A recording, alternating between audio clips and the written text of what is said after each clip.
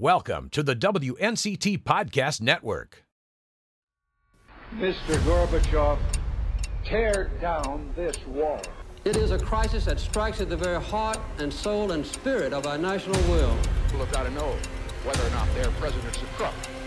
Well, I'm not a crook. And so, my fellow Americans, ask not what your country can do for you. Ask what you can do for your country. Hello, everyone, and thank you so much for joining us for another episode of What the Politics.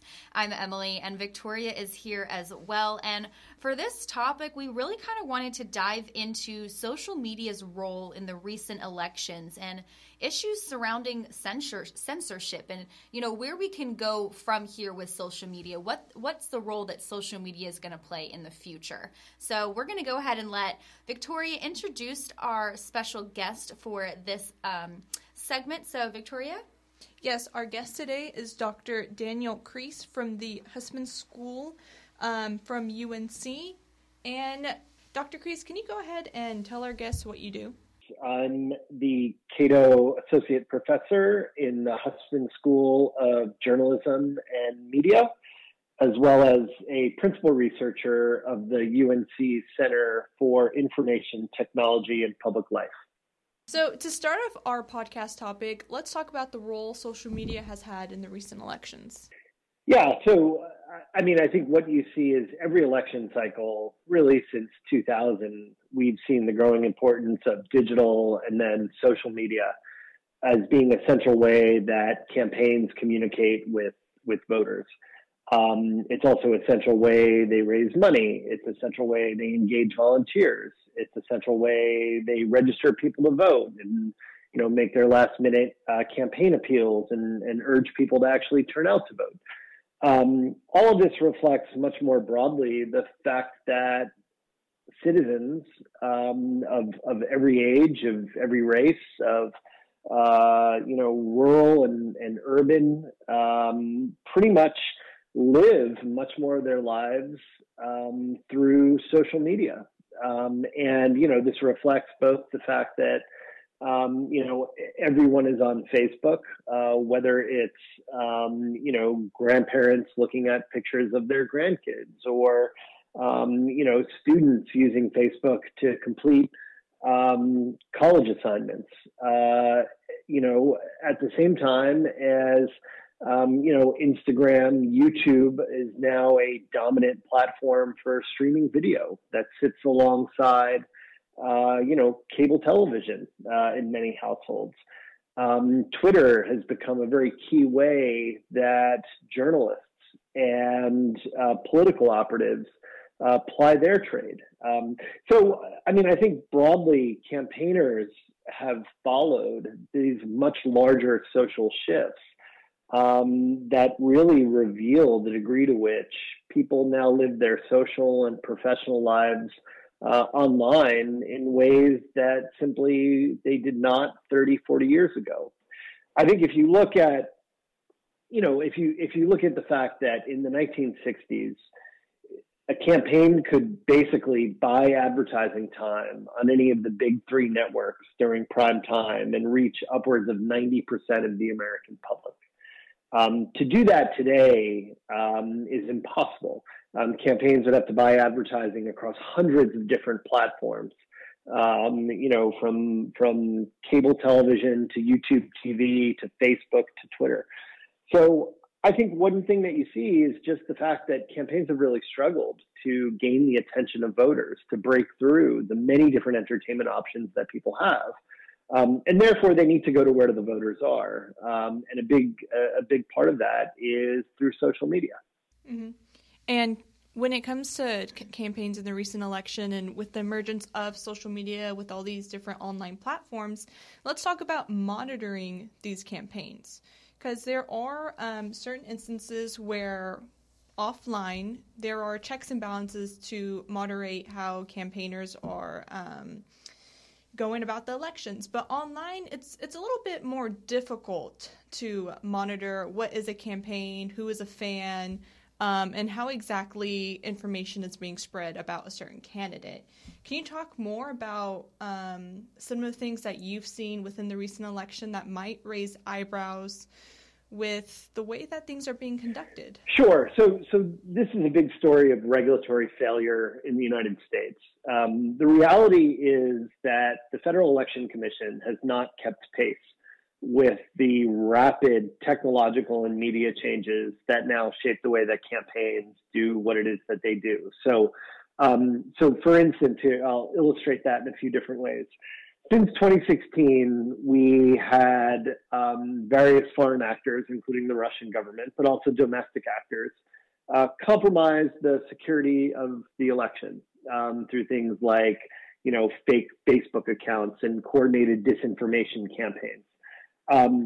Given that we faced such a threat to free and fair elections in 2016, you would have expected that the federal government, through the Federal Election Commission, which is the primary agency tasked with securing elections, would have set a clear set of rules around things like disclosure, around things like transparency into campaigning, whether that's paid ads or requiring the security of platforms like Facebook and Google and the like. The reality is none of that happened. So what you saw since 2016 is that all the major platforms, this is, Facebook and their own property, Instagram, Google and their own property, YouTube, Twitter, Snapchat, and the like, all took steps voluntaristically to create their own regulatory structures within their platform. So this is where they've done things like create political ad transparency databases. They created disclosure rules. They provided some insight into the way that campaign ads were being targeted to certain members of the electorate. They all set policies that ban things like what they call coordinated inauthentic activity, meaning these are the strategic disinformation campaigns that are cloaked from the public's view, so people don't know who's actually behind them. You also saw, just very unprecedented in the 2020 election, that all the major platforms set very clear rules around things like electoral disinformation. That was disinformation designed to confuse people about the processes or procedures of voting. They set limits on political advertising. Twitter banned it entirely. Facebook set limits on being able to run ads in the week before and after the election to prevent false claims of victory. All of which platforms have done completely independently and completely voluntaristically from any public agency sort of setting these broad guidelines around the role that platform should play in the election. So I think to your question, that sort of sets the broad backdrop. What have we seen this cycle? I mean, I think, first of all, platforms performed much better than I expected. So we certainly did see attempts around things like strategic disinformation campaigns on major platforms. Generally, they had very strong and robust electoral security teams that were set up in place to try to take them down. And in fact, they did. We saw, in general, a pretty robust response to things like election disinformation coming from especially political elite actors like the president, where you saw, Facebook labeling various of the president's posts. You saw Twitter take more aggressive action to put some of the president's false claims behind disclaimers, to limit its reach, to limit its spread. These are all sort of robust actions that have taken shape in order to check against disinformation. However, there are a lot of other things that we saw that I think most people would point to as being undemocratic. So, in some of the Stop the Steal groups on Facebook, you saw coordinated disinformation campaigns that were allowed to stand. You saw calls for political violence that were allowed to stay up on Facebook, or Facebook hadn't caught before it spread widely. This remains sort of a troubling pattern, is the ways in which platforms, just by virtue of their scale, can be gamed by malicious political actors who are looking to undermine democratic processes, democratic governance. Mm-hmm. And so going forward, because these social media platforms are really the ones to take on that role of trying to stop the disinformation campaigns that were coming from foreign actors, are there concerns about censorship and the power that these platforms ultimately have? Oh, for sure. I mean, I think the challenges are numerous here. Mm-hmm. First of all, we don't really have a good regulatory framework that governs, platforms and political speech. There are much more robust systems in other countries, such as Germany, and lots more active discussion within the European Union to sort of set frameworks around what should be permissible speech. Of course, in the U.S., we have a very strong tradition of the First Amendment, but the First Amendment is not absolute. And certainly in this case, the First Amendment does not extend to the decisions that private companies like Facebook and Google make within their platforms. They are private businesses, and they have every right to govern their platforms in a way that's going to have returns to shareholders. That's going to create the user communities that ultimately is going to result in people who are using these services and who are happy about those services and who are, generating revenue for Facebook and its shareholders. So I think in the U.S., we haven't quite figured out this balance as of yet, which is to say, what should Facebook be allowed to do in terms of, setting a regulatory framework for its own platform in accord with its own business needs and with its user base versus the expectation that many people have that Facebook should be a platform for political speech. And I think this is where a lot of the conflicts over things like censorship lie, is that, people see Facebook as wielding too much power. I think the problem is a little bit more subtle and a little bit more difficult than that. I think a lot of the challenge has been not in the fact that Facebook is censoring speech. I think it's often doing so in a way that accords with longstanding policies that, frankly, are in Facebook's interest as a business. However, they've done so in a very ham-handed way, that they often enforce their policies very unevenly. They don't always provide public justifications for the actions that they do take. And there's often no appeals process. So, it becomes very confusing. It's very opaque to users. I think that's created a lot of space, particularly on the political right, to charge, make allegations of bias. When in reality, Facebook has a pretty clear set of policies on the books and has had that for a long time. And again, it stems from their interest as a business.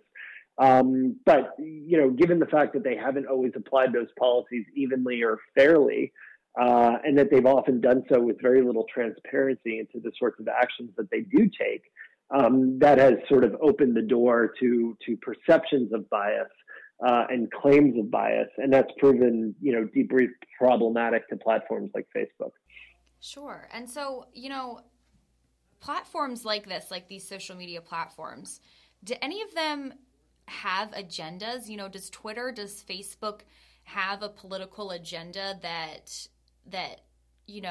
political scientists or other people are seeing them push or kind of put out there? Or are these platforms, can people trust that these platforms are truly unbiased and they're just platforms for us to use? Yeah, I mean, I think all the evidence says that Facebook's agenda is what's best for Facebook's business and Facebook's revenue. Mm-hmm. Facebook doesn't have any grand agenda beyond what's best for Facebook from a business perspective, a commercial perspective, and a regulatory perspective. Sure. I think that has been abundantly clear for Facebook, for Twitter, for Google, for YouTube, is that these companies are acting the way that we would expect companies to act, which is to say they want to maximize their profits. They want to return values to their shareholders. So, I think the basic logic is this, right? Think about all the people who are on Facebook and the very small minority of people who are on Facebook for political reasons, right? one of the things that we do know is that most Americans don't spend a lot of time thinking about politics. Your hyper aware user who is following every political candidate and every political cause. These are in the very small minority of Facebook's users. They're often very vocal, but most people are using Facebook to catch up with their friends and family, to look at photos of their grandchildren, to share funny memes and humorous content, to read about sports, right? So Facebook is primarily designed in mind, not for politics, but to make that user community, the vast majority of its users, coming back for more, and engaging with that sort of content that they want to see and that they enjoy.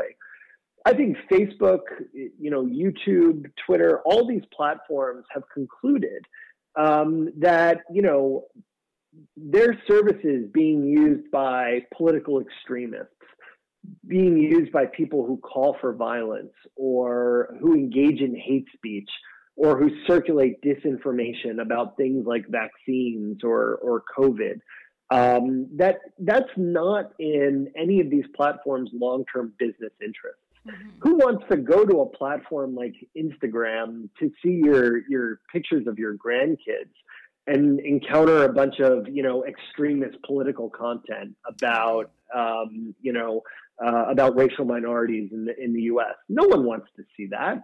And I think that's the fundamental tension for these platforms, is that they know the vast majority of their users, want to use their services in ways that are pro-family and pro-sports and pro-comedy and humor.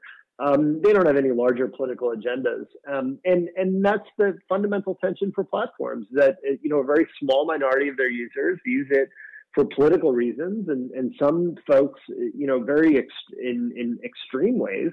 But the reality is they're not good for business. And platforms are designing for their long-term growth, their long-term revenue, and keeping their user base engaged and spending more time so they can deliver more ads to these people. And I think that's the only agenda they truly have, and that's why you see consistent policies in place.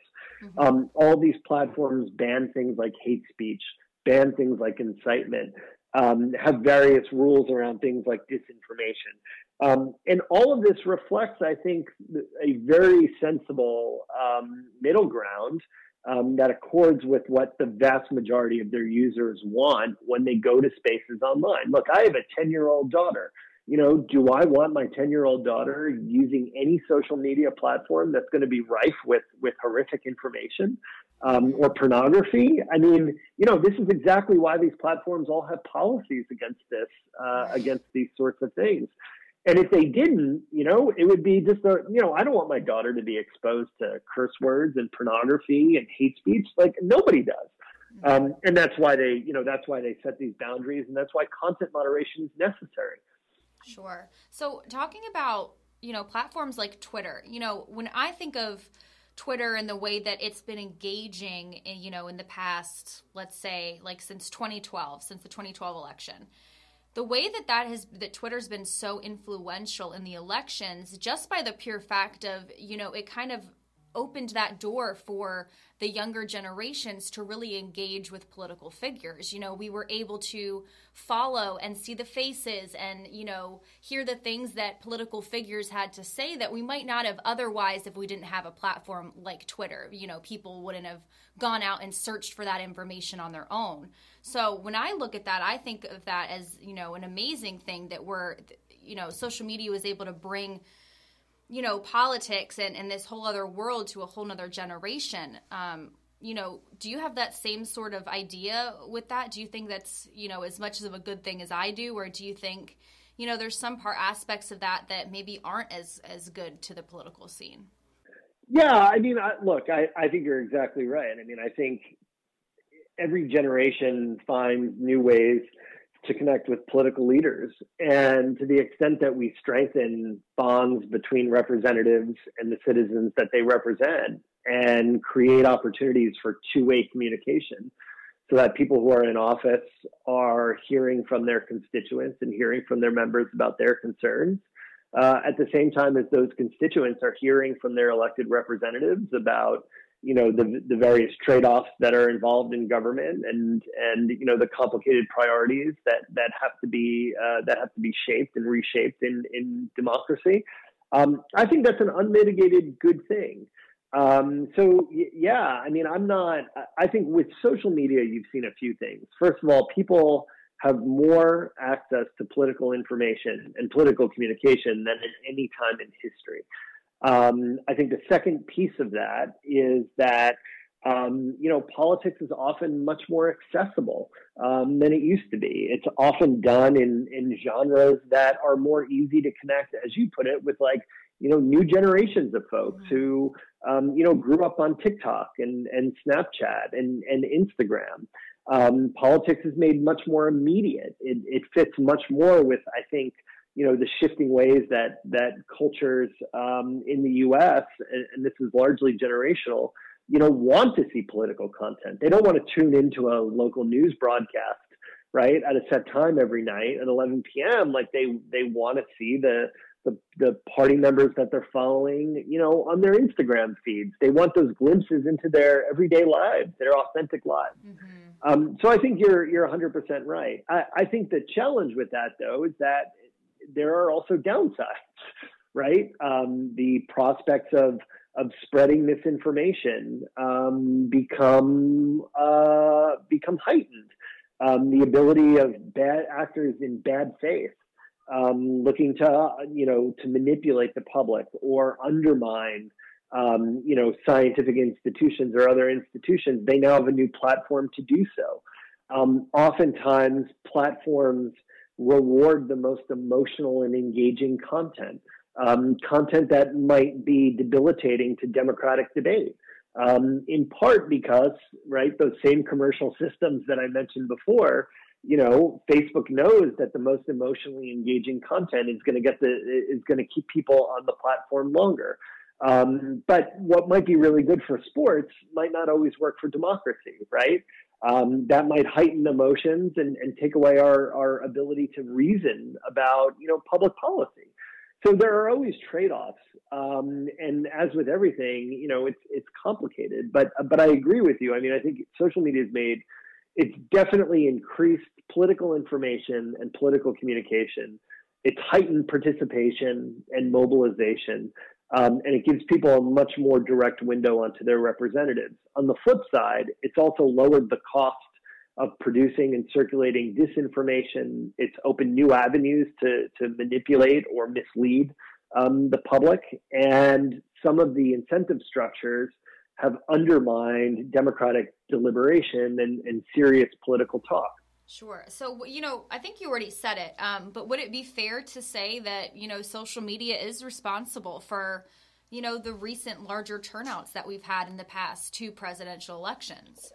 I think social media has played a part. Okay. I wouldn't look entirely at social media. I think the larger trends that you see around participation are also heightened by polarization. Sure. and increased partisanship.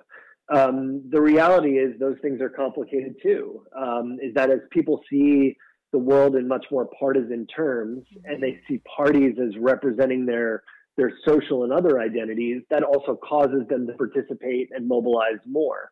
So that is happening simultaneously as media changes are also enabling political elites to capitalize on that in new ways. So, Democrats and Republicans, for instance, they understand this larger trend and they understand this larger identity basis of politics, that it's also easy for them to do things like run political advertising, that fires up their base of supporters and then mobilizes them to go to the polls. So all these things are sort of working in tandem. Social media plays a role in that. But there's much larger and deeper political shifts that have been going on in the U.S. since the 1960s, 70s, and 80s that are also moving the public in a much more partisan and a much more polarized direction, which is also feeding political participation. Mm-hmm. And so this will be our last question, but we always try to end our podcast with a way to move forward for solutions to some of the issues that we've been experiencing and seeing. So we've seen this recent election has shown us how partisan our country is at the moment. do you see a way social media can play a role in bringing the country together, or do you think it's going to kind of continue to create these echo chambers that people choose to stay in? Yeah, I mean, I think this is a really, where do we go from here, I think is a really tough, a tough question. Right. Loaded question. Yeah. I mean, I guess I would say a few things. I think there's a limited sphere of things that platforms can do, given the constraints that they operate under. But I think they can do a few things. The first is to not always optimize for engagement. And this cuts the core of their business model in some ways, but this is the phenomenon that I mentioned before. The most emotional content, the most extreme content tends to get the most engagement on platforms. True. Platforms incentivize this because they can make money on it, right? They want more engagement. They want people spending more time. They want their feelings to be amped up. I think platforms need to think long and hard about whether that business model, even though it's been spectacularly successful from a revenue perspective, always serves the interests of society well. And they need to, I think, really seriously think about that, and maybe trying to dial down the temperature, at least on political content, where they, think through and say that, maybe we shouldn't be optimizing for the most emotional, the most extremist content, and we need to put some brakes on things. The second thing is something that I think we saw actually that's been really positive this election. But I think platforms can all do a lot more around is to protect institutional politics, which is to say, make sure that citizens have access to good information alongside the disinformation. Make sure that people know about the integrity of the vote.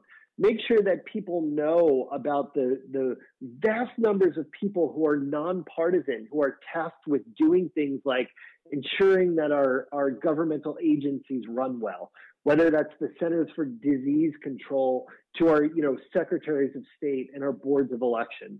All those people who are nonpartisan, who are part of, the fabric of the country in terms of producing reliable scientific knowledge, I think platforms can be much more proactive about helping them get their messages out to a wider array of voters so that Americans know that they can trust their institutions, their scientific institutions, their journalistic institutions, their electoral institutions, because they function well.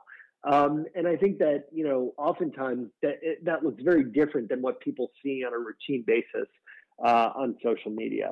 I think another piece of it, too, would be something that I mentioned earlier, which is that they really need to enforce their own policies in a much more even way and justify those policies and justify the actions that they take. And this goes back to something that I sort of said before, which is, all of us are deeply invested in a democracy to continuing to play the electoral politics game in the future. Democracy is premised on the idea that we need to have peaceful transfer of power, that we need to have competitive elections, that the losing party today might be the winning party 2 years from now. In any ways that campaigns, that platforms can look to protect the sanctity of the vote and work to check our deepest impulses to demonize the other side, I think they should. So part of this comes back to something that we talked about before, right? They should really robustly enforce their policies against things like hate speech. They should look to ensure that speech that looks to incite partisans to violence or to take anti-democratic action against the other side gets taken down.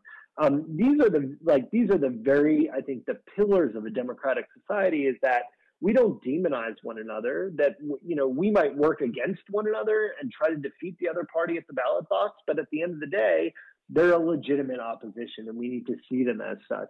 And I think there's a lot that go into the content moderation policies of platforms that they can check the worst impulses of partisans, like threats of violence, like hate speech, in order to help sort of elevate the discourse that partisans have and maybe mitigate some of the disdain that they have for one another. For sure. Well, I think you've given us some great information to really think about, some food for thought for sure. So we really, really appreciate you joining us for this conversation. I think especially right after the election, with, again, all the controversy that's been going on, this is a great topic to kind of kick it off with. So we appreciate you joining us. Thank you so much. And we are going to go ahead and wrap up this segment of What the Politics. Great. Thanks for having me. Yes. Thank you so much for your time. And of course, without people like you willing to take the time to talk to us, this podcast wouldn't be available. So again, we really, really appreciate it. Great. Thanks so much. All right, guys. Well, that wraps up this segment of What the Politics. We have a new episode released every Tuesday of the week, so stay tuned for our next episode next Tuesday, and thanks so much for joining us.